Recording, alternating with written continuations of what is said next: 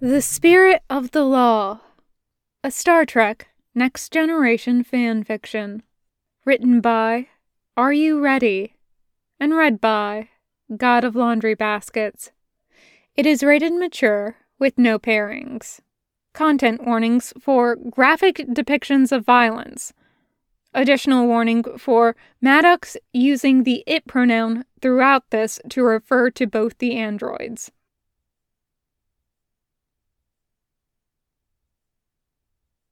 Bruce Maddox was ready. It was amusing, really. That hearing, all those years ago, had almost convinced him that Commander Data was sentient. But if he needed any proof that it wasn't, this was it.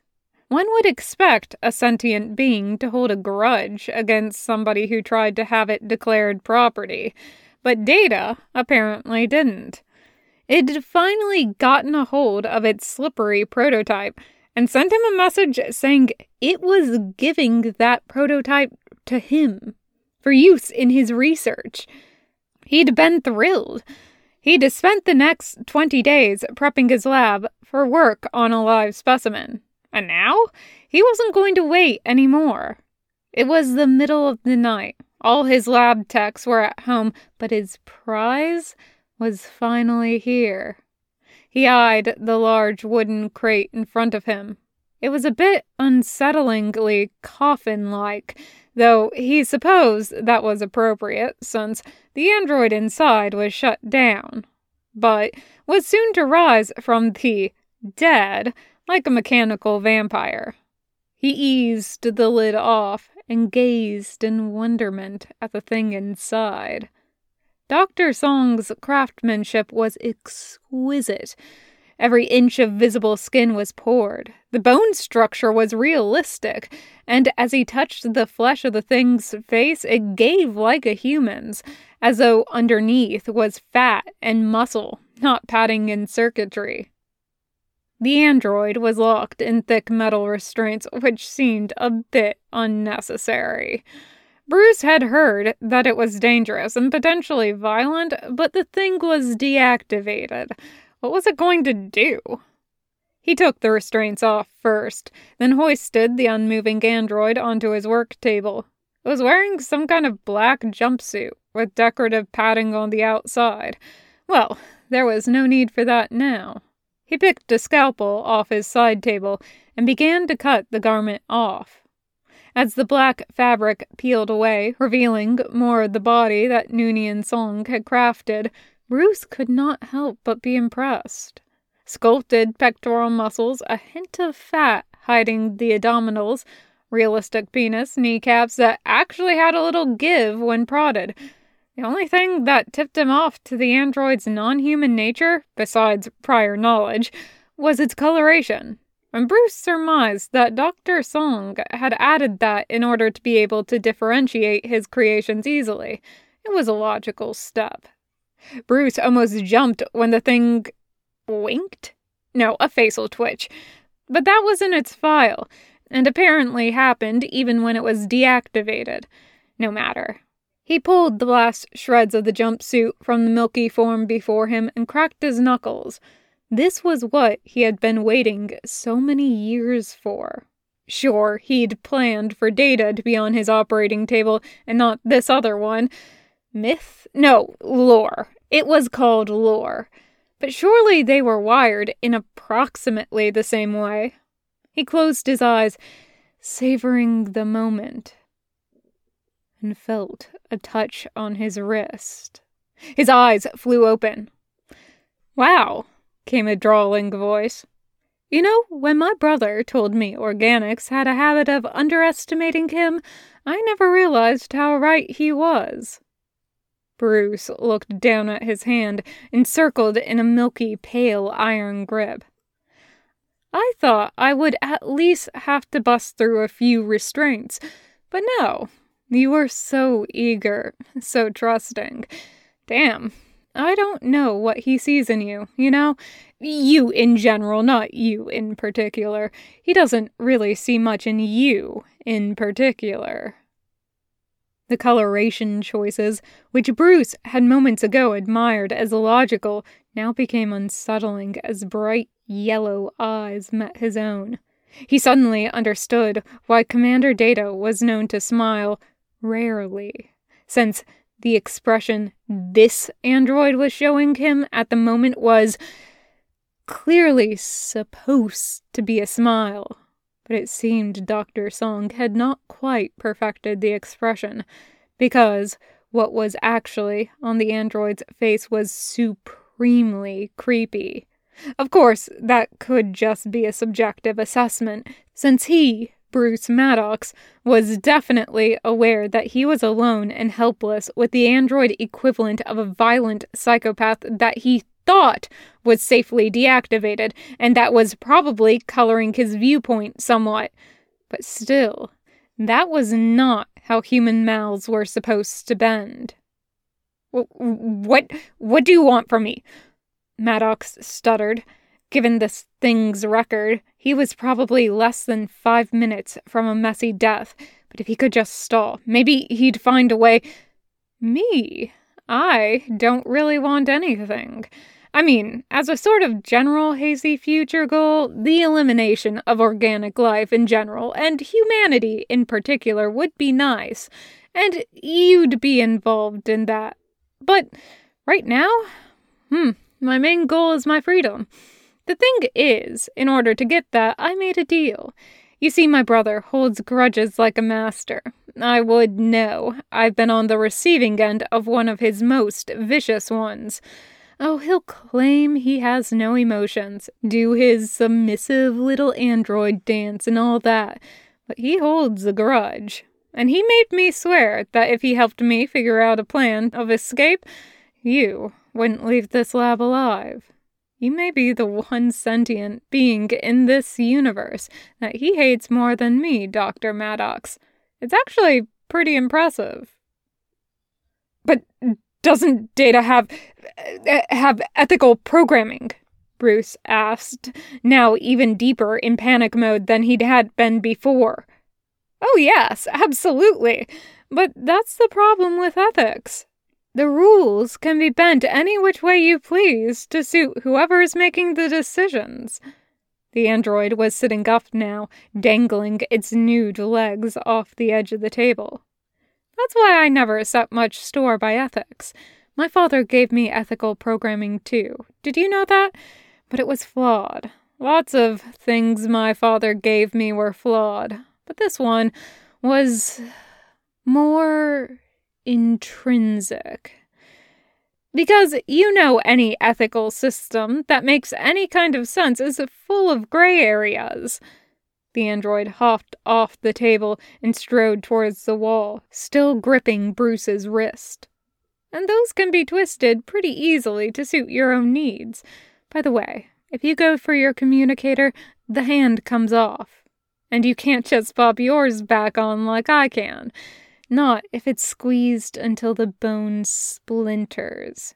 Anyway, if you're really good at following the letter of the law, not the spirit, pretty much anything is justifiable. That's my brother. Always the letter of the law. Usually the spirit too, but I doubt he'll lose any sleep over this. Not that my brother sleeps. Well, actually he sleeps for fun nowadays, but that's neither here nor there. The android's face twitched again, and it frowned. God damn it, the twitch is back.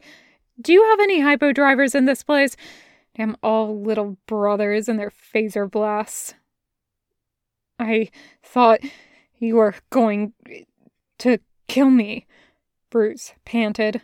He wasn't sure when he started hyperventilating. You see, that's the thing about me.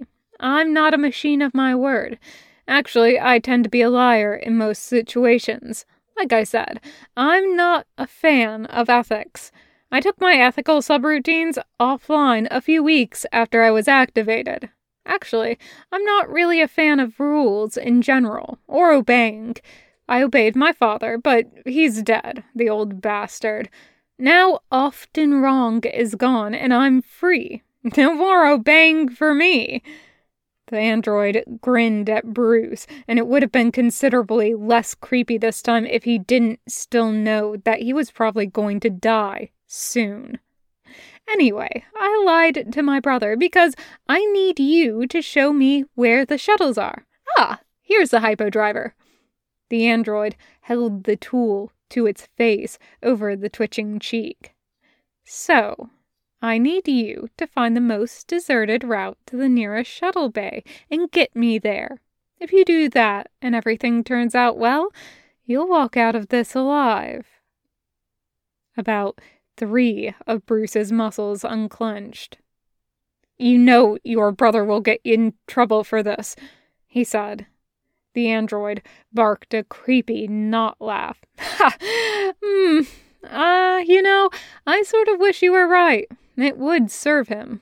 But no, he won't.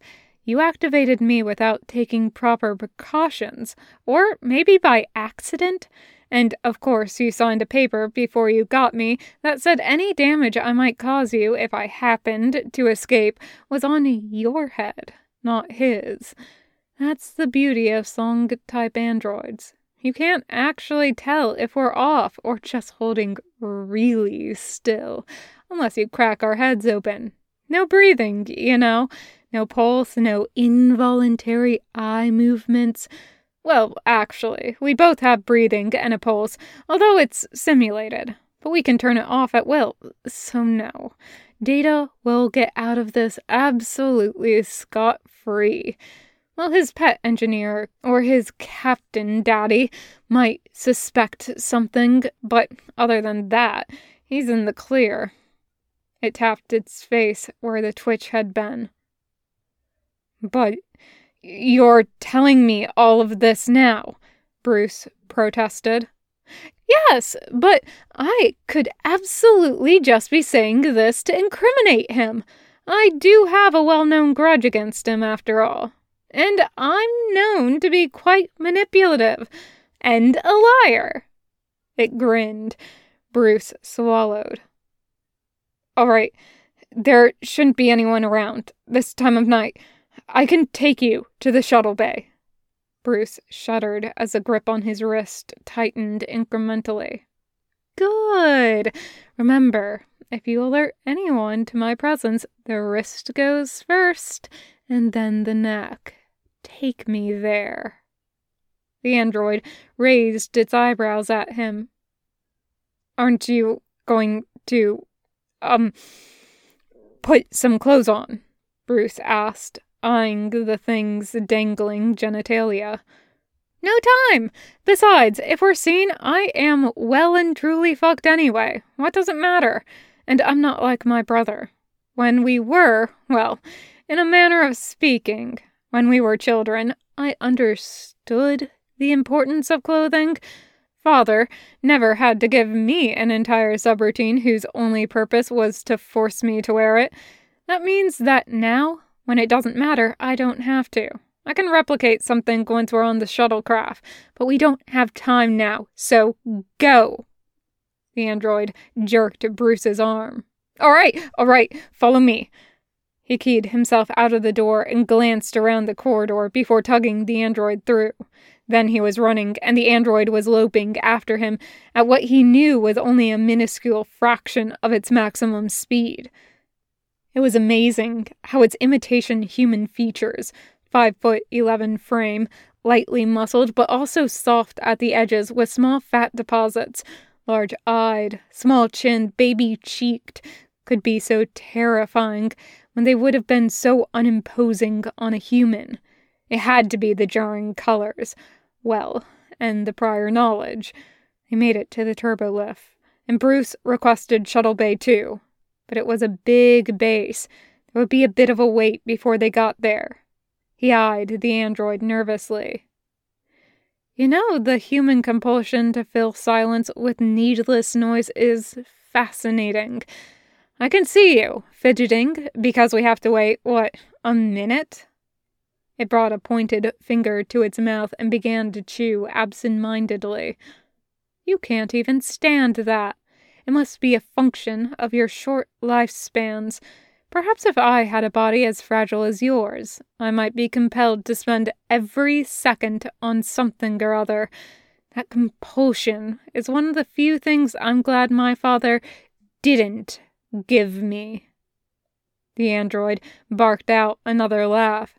It didn't seem to see the irony in its statements. "Ha! It seems the late often wrong was right this time. Let it never be said that I don't give my old man credit." The turbolift dinged, and they were staring out at a deserted shuttle bay. Bruce breathed a sigh of relief. Perhaps the android would leave him now. "Thanks, Dr. Maddox. Your help has been much appreciated." Its words seemed to be going in the right direction, but it was still holding onto his wrist. As it left the turbolift, it tugged him along, and as it entered the nearest shuttle, it was still holding on to him. "Excuse me, are you going to let me go now?" he asked. It might have just forgotten. It seemed pretty manic. Its speech was pretty disorganized. Perhaps it was malfunctioning. "Unfortunately, no. I'm going to need you to pilot this shuttle until it's out of orbit. If a shuttle leaves with no life signs, there might be questions. And if we're hailed, I'd like you to take it, seeing as I'm in no condition, and also a wanted criminal." Its grin was sheepish. His blood ran cold. It was toying with him. But he had no other options, so he nodded. "Good boy," it said. Once they were inside the shuttle, it led him over to the controls, then released his wrist, and grabbed his ankle instead, crouching below the control panel. "I assume you'll need both hands to fly this thing. Now go on, get us out of here." It squeezed his ankle. He belted himself in, and did what he remembered of the basic flight checks from his academy training. He wasn't a pilot by any means, but every Starfleet officer could fly a shuttle. So he checked the fuel gauge, the life support settings, the hull integrity, etc., and found everything in working order. He strapped in and wondered about the android for a moment before remembering that its grip could bend steel. It could just hang on. He sent the signal to open the shuttle bay doors and began tilting the shuttle up into launch position. There was a creak from below him as the android bent one of the control panel's support struts into a handhold. Bruce engaged the escape engines and felt G-forces press him back into his seat before the inertial dampeners kicked in. He would never get used to rushing up to meet the sky. He never sat near the windows of launching spacecraft if he could help it, let alone in the pilot's seat. But by the time they were far enough out to break orbit, he was feeling distinctly nauseous. "It's been 14 minutes, 10 seconds, and 89 milliseconds since we launched, Bruce. I think we should be out of the system by now," came the android's voice. It had been quiet for all of that time, probably recognizing that it should let him pilot. "Not quite," Bruce answered. "Well, that's too bad," it told him. "I need to make some modifications." It crawled out from beneath the control panel and released his ankle, gripping his wrist once more. It dragged him over to the onboard replicator where it put in the code for a fairly comprehensive set of tools. The tools appeared in a carrying bag, and the android quickly unzipped it and rifled through, withdrawing a flat, metallic spike with a large handle, a prying bar meant for taking apart panels that had been fused together. "I'm going to need my hand back to make them, and we can't have you running around the cabin," it said. Why would it be holding the prying bar? There were no fused panels on the... There was a pain in his hand, the center of his palm burning, radiating. The android's grip was gone, and the pain had taken its place. He was pretty sure he was screaming, the handle of the prying bar protruding from his hand. The spike was nowhere to be seen, because it was embedded in the wall of the shuttlecraft, and passed through his hand on the way. There was blood dripping down the wall. He was pinned. The android was already opening the control panel, fiddling faster than Bruce could see. He was still screaming. It was humming. He was screaming. It was humming. You know, Dr. Maddox, I've always been very different from my brother. You could say sibling rivalry has been a driving force in both our lives, but then you'd be mistaken. He has the good luck of not remembering our childhood, such as it was. He grew up all alone, no one to compete with, no one to be liked better than. I always wondered how you could be that socially incompetent and still be so beloved. And again, at least part of it is an act. He told me so himself. Did you know I controlled his emotions for a little while a month or so back? That's how he caught me. All I wanted to do was give my little brother everything he wanted, more than our father ever did, but nope. He goes and turns his ethics back on for the sake of his humans. Idiot. The android stood, apparently already done with its modifications. Still, I do owe him. He helped me out. Something about you being a threat to any artificial life form that might come into existence while you were alive. Like I said, letter of the law of his moral system says that if someone's going to be doing more killing, they need to be taken out of commission. The spirit says he shouldn't act out a personal grudge, but like I said, my brother isn't as true to the spirit as he is to the letter. The android fiddled with its hands, seemingly aimlessly. It stopped once it had popped off a fingernail. Bruce cringed. Even if that was supposed to do that, it looked far too much like a human ripping their nail off for comfort. You know another thing my father didn't give me? Sharp nails. My nails are pretty blunt, pretty close cut. And the thing is, they flip up and they detach. So there wasn't a way to fit a growing mechanism. Not like my hair.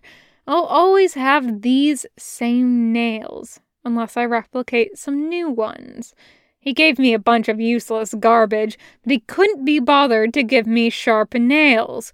I mean, I guess blunt ones are useful for some things.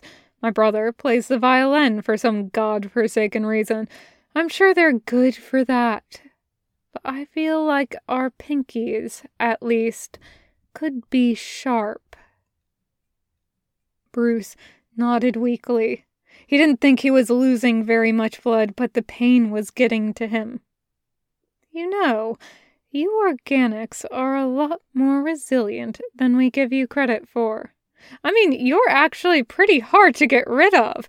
And you grow. You never stop growing. Your nails grow.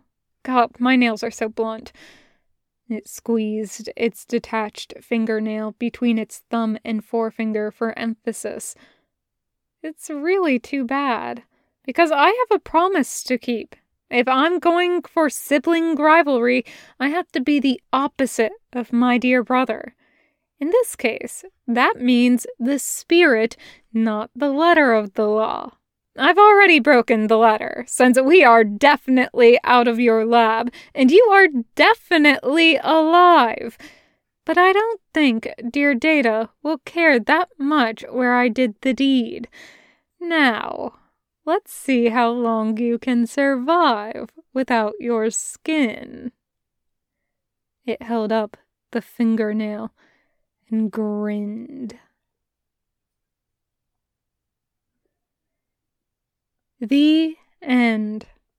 Thank you for listening.